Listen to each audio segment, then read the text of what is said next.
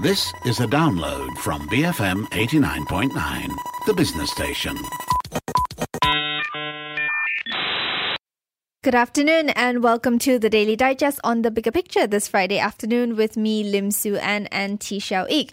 Now today we are talking about Dr. Seuss's books. So earlier this month it was reported that 6 Dr. Seuss books will no longer be published, and the reason for that was because these books contained racist and insensitive portrayal of people of colour. So we'll be discussing why such a move was warranted and if it is a form of cancel culture, as some of the critics said. Yes, and we would like to find out from you what you think. Should children's books with offensive elements, be it racism or sexism, for instance, be taken off the shelves? We have a poll with that question on at BFM's Twitter account, that's at BFM Radio. And on that poll, we have 3 options for you. Yes, or no, leave them be, or no, but edit them. So you can take that poll, like I said, at BFM Radio. Please also WhatsApp us your thoughts if you're not on Twitter, 018-789-8899. Tell us what you think about this move, or maybe just generally you'd like to share what you think about Dr. Seuss's books. That's right. So earlier this month, as I said, Dr. Seuss Enterprises, which is the company that preserves and protects the author's legacy, they announced that they will cease the publication of 6 Dr. Seuss books, and the 6 books are, and to think that I saw it on Mulberry Street, If I Ran the Zoo, McElligot's Pool, On Beyond Zebra, Scrambled Egg Super, and The Cat's Quizzer. So the reason they gave for this, for recalling these books, was because they contained racist and insensitive portrayal of people of colour, and the company added that, and I quote, "Ceasing sales of these books is only part of our commitment and our broader plan to Dr. Seuss Enterprises catalogue represents, to ensure that Dr. Seuss Enterprises catalogue represents and supports all communities and families." So to no one's surprise, this move generated some backlash. There were prominent conservatives in the US that criticized that this was a form of cancel culture, and they thought that it was unnecessary. There were also suggestions that perhaps the books should have been left on the shelves or continued publication, but that a disclaimer should have been added to the books instead.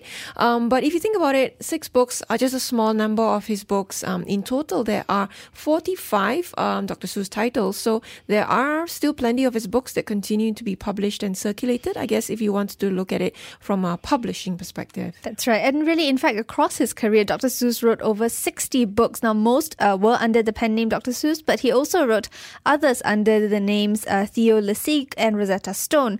And just to share a bit more about Dr. Seuss, now his real name is Theodore Seuss Geisel. He was born in 1904 in Massachusetts in the US, and then he later passed on in 1981.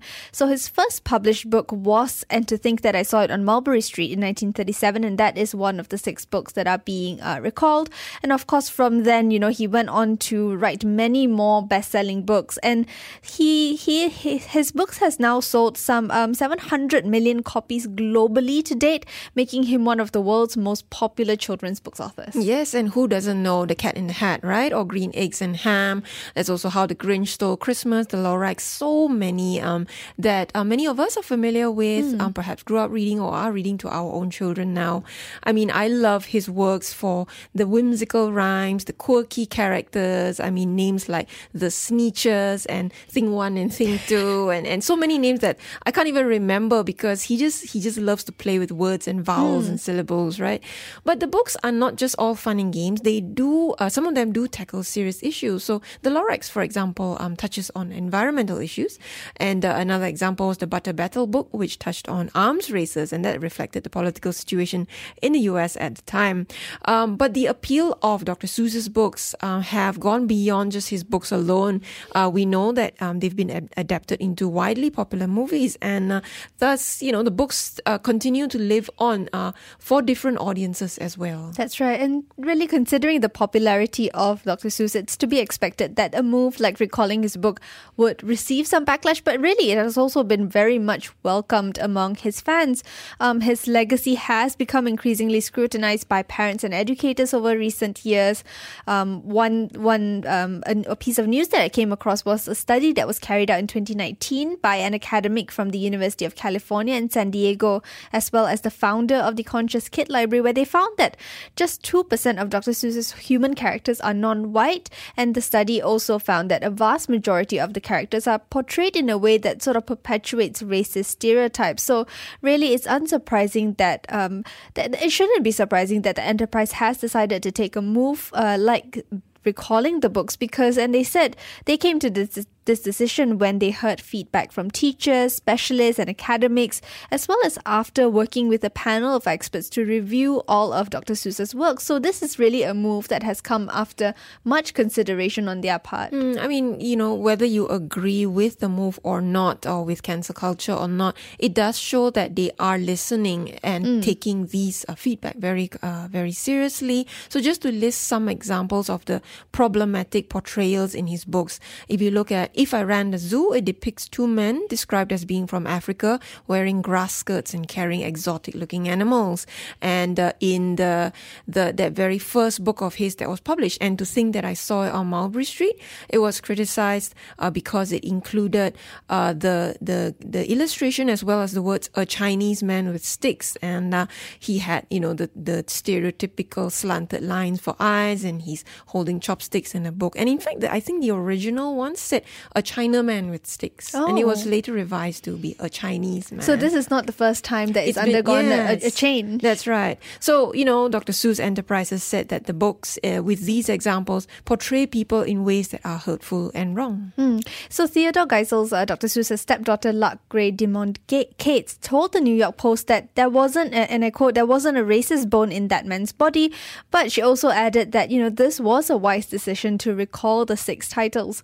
I've also seen articles that spoke to Philip Nell, who is a children's literature scholar at Kansas State University in the US, and he said, and I quote, "There are parts of his legacy one should honor and parts of his legacy that one should not."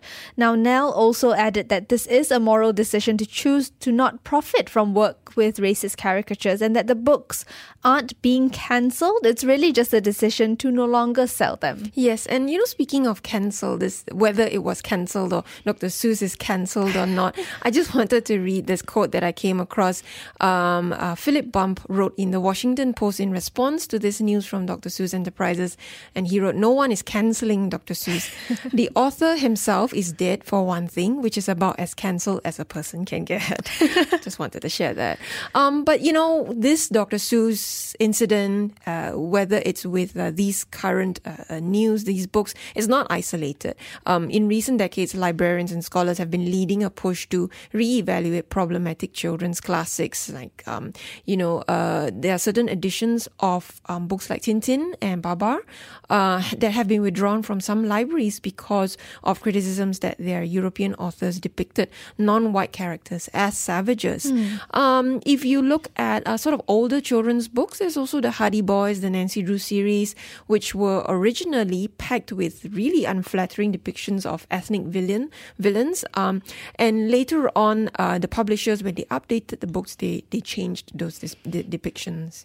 And another one I came across was Charlie and the Chocolate Factory, which is such a popular children's book. And Roald Dahl himself revised his own books when he faced criticisms of charges of racism, because in the original book, the Oompa Loompas were initially described as pygmies from Africa, and I guess that sort of mirrors the depiction of the history of slaves being brought in from Africa, and so he changed it to say that the Oompa Loompas came from a fictional land instead. And really, just a quick search on this, you can find so many examples of children's classics that have been revised because they might have been okay at the time when it was written, but as the years passed, the publishers themselves, or maybe the authors themselves, realized that these issues are problematic, and recalling books with problematic portrayals is really just one step towards better representation and diversity in children's books? I mean, there are so many arguments on either side of it, really. And I guess an extreme example would be something like To Kill a Mockingbird, which was banned from schools as reading material because of the racist slurs that were used. The argument against banning books or stopping their publication is always that you remove them from circulation, and with it you remove the opportunity to talk to children about why these are problematic. And That's right. There have been suggestions and some as we mentioned is that instead you have disclaimers, you put some sort of text, right, that explains when this book was written. I mean, Seuss's first book, right, the Mulberry Street one, was written in 1937. You can imagine those were the prevailing opinions of the time. Doesn't make it right. But you use this as an opportunity, I think, to teach children about, the history, the context of racial representation, or maybe even gender representation, and how that has changed in history, and how we update the way that we think about these things as well. I don't know. That's just my opinion about it. Yeah. And I think it, we sort of mentioned that use of disclaimers as this way of recalling it, there's editing the books. There's so many ways, I guess, to sort of generate discussions on it, to update these books, to suit the times, I guess, to suit the conversations that are happening in real life. And it really does become an opportunity to learn, right? I remember recently I was seeing how, I think it was Disney that added disclaimers to The Muppet Show, because they still add the episode, but there were disclaimers to indicate that to parents and to the children watching it that look, there are scenes in this show that are problematic, but we're letting you know in advance. And that is a good way to get the conversation started, because you can also teach children about why that particular scene was problematic. Yeah. Actually, speaking of examples, I'm sure you grew up reading Enid Blyton books as well. That's right. So, and the portrayals of the gollywogs were always very problematic, and they have since, the publishers have since taken great pains, I think, to update that. But I'm also thinking about, there will always be instances where you read books that were passed down, right? Or in libraries, you may be getting the original edition. So we can never cleanse our shelves of these books completely. But parents and educators really have to play a far bigger role. That's right. To not let your children just be passive readers. Definitely. And, after the break, we do want to get the perspective of someone who is in the industry, and we will be speaking to children's book author Heidi Shamsuddin for her thoughts on this move. In the meantime, you can keep tweeting us your thoughts at BFM Radio. You can also WhatsApp us at 018-789-8899. We'll go for a break for some quick messages. Keep it here on the Daily Digest on The Bigger Picture, BFM 89.9. Welcome back to the Daily Digest on The Bigger Picture with me, Sue Ann and Xiao Eek. Now, our topic today is Dr. Seuss, and more specifically, we're talking about the recent announcement by his estate to recall 6 of his books. Now, these are books that contained racist and offensive portrayals of the character, and so Dr. Seuss Enterprises decided that they do not want to profit off these books any longer, and so they will cease publishing these books. And we were sort of talking about how that move was received by people, and how it's something that authors and publishers have been more aware of, this need to ensure that the books don't perpetuate harmful stereotypes. Yes. So just very quickly, we want to hear from you. Do you think that children's books with offensive elements such as racism, sexism, or any others should be taken off shelves? We have a poll with that question on Twitter at BFM Radio with 3 options: yes or no, leave them be, or no but edit them. You can take that poll, or also WhatsApp us your thoughts, 018-789-8899. Now, to get the perspective of someone who is in this industry, we have on the line with us Heidi Shamsuddin, a children's book author. Thanks for joining us, Heidi. Now, in your opinion, why do you think Dr. Seuss's books are so widely loved and read among children? I actually grew up in the States, and I most definitely grew up reading Dr. Seuss. I'm not sure how popular he was in Malaysia in the 70s and 80s, but I think his books sell very well here today, because, especially with the movie tie-ins. But I think the books are a bit outdated now. They can be quite a mouthful to read sometimes, all the tongue twisting phrases. But there's no denying that his books are fun. The rhymes are great to read out loud. But I think the most compelling thing about his books must be his artwork, his illustrations. They are so detailed, so imaginative. You can actually spend more time looking and trying to decipher the illustrations and actually reading the stories. And that's, I guess, where the fun lies as well, right? For children and parents to read his books together. Now, what was your immediate reaction when you read the news that 6 of Dr. Seuss's books would be recalled? I wasn't all that surprised, bearing in mind that in the past 10 years or so, there has been a sort of backlash against his work, which is said to contain racial stereotypes and caricatures which poke fun at certain races. I think in particular, African, Asian, Middle Eastern, and indigenous people. So these 6 titles do contain caricature and stereotypes which can be considered racist. For example, in the book, I think, and to think that I saw it on Mulberry Street, there's actually a drawing of a yellow man eating with sticks, and If I Ran a Zoo, it has the words, with helpers who all wear their eyes with a slant. So yeah, this is quite clearly racist. What is interesting, though, is that the impetus for this move comes not from the public, but from the Dr. Seuss Foundation themselves. I don't know what was behind their decision to recall these 6 titles. Maybe they thought they could no longer defend these titles, these kind of books. Or maybe it was a purely business decision. But these books, these books are not one of the more popular ones. But if you think about it from a practical business point of view, a publisher or the person owning the rights to publish these books, they can decide whether or not to discontinue publication. And it happens all the time.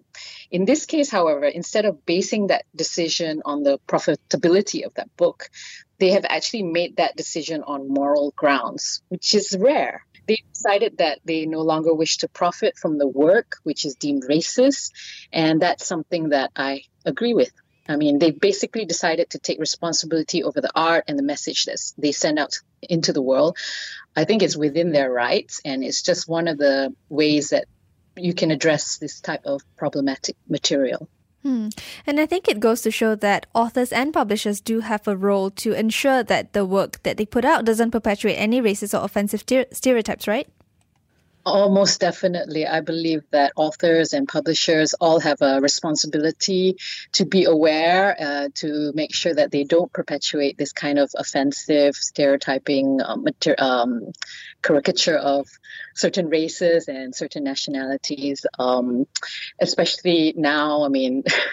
Dr. Seuss lived in a time in America where it was considered normal for them to think this way, but I don't think that can apply now, not in 2021.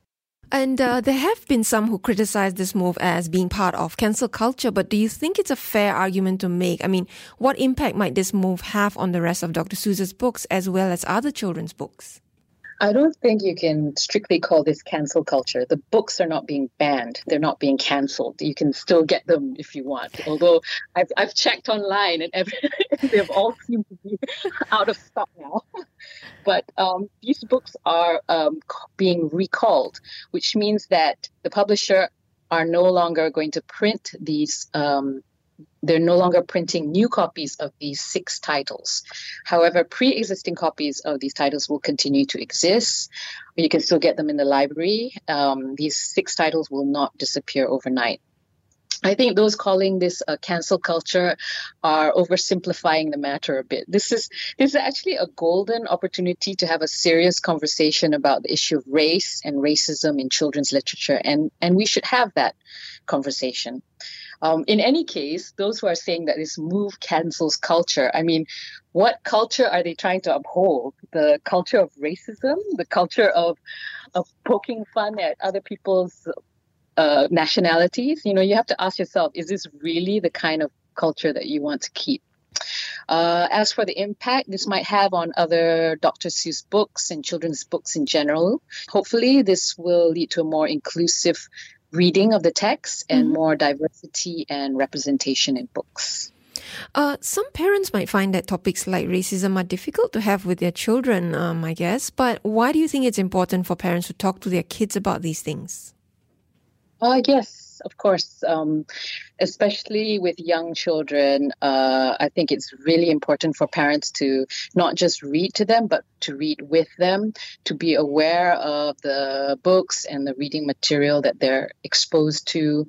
When my kids were young, I chose the books, I read to them, and whenever there was any questions of that they didn't quite understand, they could always talk to me about it to get to get more out of it. It's also important to have books that offer positive examples, books which don't stereotype people according to their race or even their gender. Because we live in a multicultural society, but unfortunately here in Malaysia, our education system has somewhat separated us into distinct groups. So there are still people who have no acquaintances outside their own community. So books are a great way to bridge the gap, to enable us to understand each other. Now, with children's books, as you said, a lot of them were written in a time and age where it was seen to be normal or okay to include offensive tropes like those in the Dr. Seuss books that you mentioned.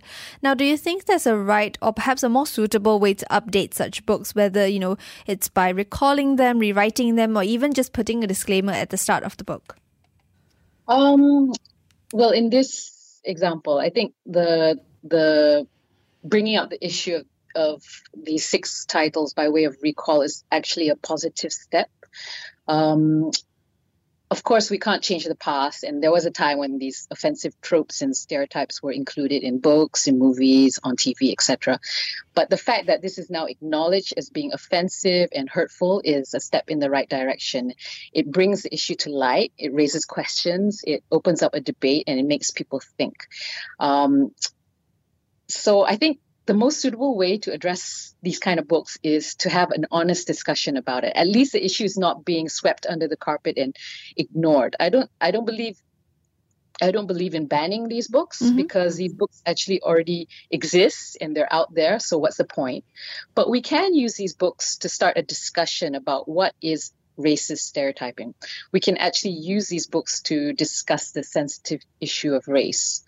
You could rewrite or adapt these books, I suppose, to suit the current climate. That is an option. In fact, this is what has happened to our oral folk tales. With every retelling, the story changes slightly to suit the society in which that story is being told. However, instead of rewriting or readapting the story, I think it's better to have the original story and use it as a way to discuss racism in literature and to make readers aware that these things exist. It's actually a great learning tool and we should use it.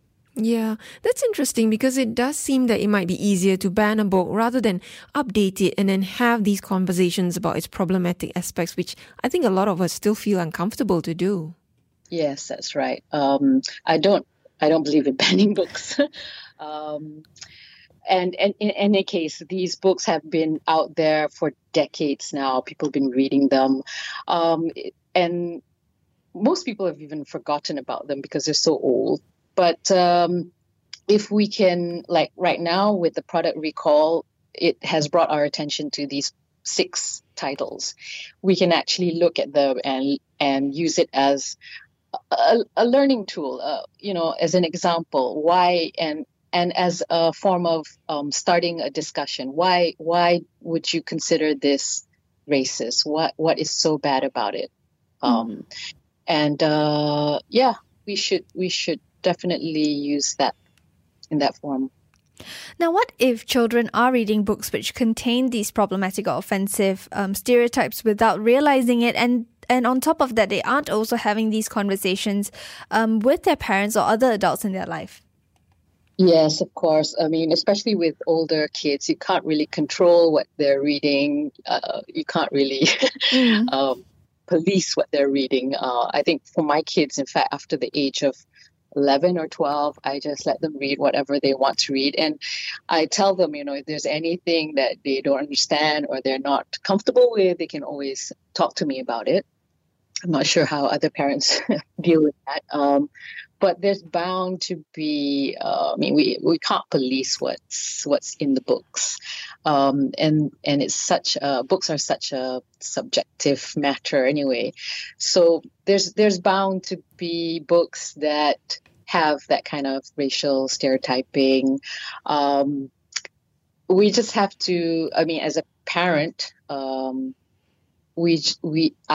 as a parent, you just have to open yourself up, make yourself available, and make sure that your children know that, if they're not, if something doesn't quite compute in the book, they can always ask questions. I don't think you can strictly control it. And finally, Heidi, do you think that this move to recall some of Dr. Seuss's books, the problematic ones, is a hopeful sign that we are moving towards better representation and diversity in books? And I guess the willingness of publishers to acknowledge that even, with books by well-known authors, there are some that need to be addressed.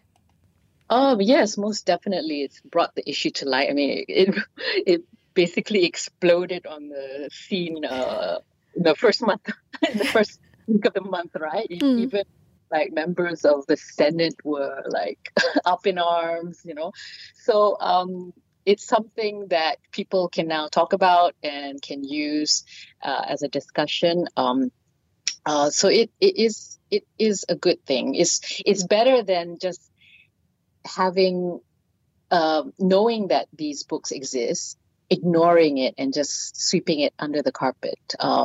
Now it's out in the open and people can talk about it. Teachers in particular can use these as examples to have a conversation about racism in literature. So yeah, it's a good thing. All right. Thank you so much, Heidi. So that was children's book author Heidi Shamsuddin sharing what she thought about the move to recall 6 of Dr. Seuss's books. And, basically she was saying how hopeful this made her feel that this is an important step towards better recognition of harmful tropes in books. Like she said, it's an important learning point for all of us, children and adults, to be able to have this conversation about race and racism, and I think the news, while, some people are arguing about whether it's cancel culture or not, the news is just it's a conversation, it's a starting point in a conversation about, well, why were they problematic in the first place, what can we do about it, and what she said about that she encourages her kids to ask questions about what they're reading in their books is such a good point, because kids aren't just picking up values or attitudes from what they read. It's also in the media, of course, what they're seeing, watching online, but it's also what's happening around them. If they're hearing conversations in their daily lives, their own family members, teachers or friends who are perpetuating racist or sexist stereotypes, what they are reading then is just one element of that larger environment. Books don't exist in isolation. If they are reading something that feels so out of place because they see inclusion and diversity in the rest of their environment, then I think they would read that book and they would go to their teachers or parents and say, why is it like this in the book? It doesn't make sense, right? It feels wrong. And so we shouldn't just look at books and look at banning them to whitewash what has been out there. But always, like Heidi said, a starting point for a conversation. And I guess sort of similarly, like what you say, if the book is, saying the right things about racism, for example, or diversity, but what the kid sees around them is the exact opposite, and people around that child isn't willing to have that conversation with them as well, that just having a book that says the right thing isn't going to be enough. Very true, yeah. So we've been asking you, do you think children's books with offensive elements should be taken off shelves. Let's see, leading at about 40.6% is those of you who say no, you should leave them be. 33% of you say yes, they should be taken off the shelves. 26% of you say no, don't take them off the shelves, but edit them. And now we've got quite a number of comments. Chow Pong says it doesn't add up if on the one hand we condemn the banning of books and we claim that readers have the ability to think and judge for themselves, but on the other hand, if we support a move like this. We have Pak Eldu saying this is the end of freedom of speech. We have Callista saying maybe it will be an interesting conversation for the parent and their children. There you go. Precious Bloom said, when I was growing up, we read all sorts of books and yet we were never racist. Oh, good for you. Some quarters out there seem to be planting racist thoughts and pinpointing everything that is deemed racist.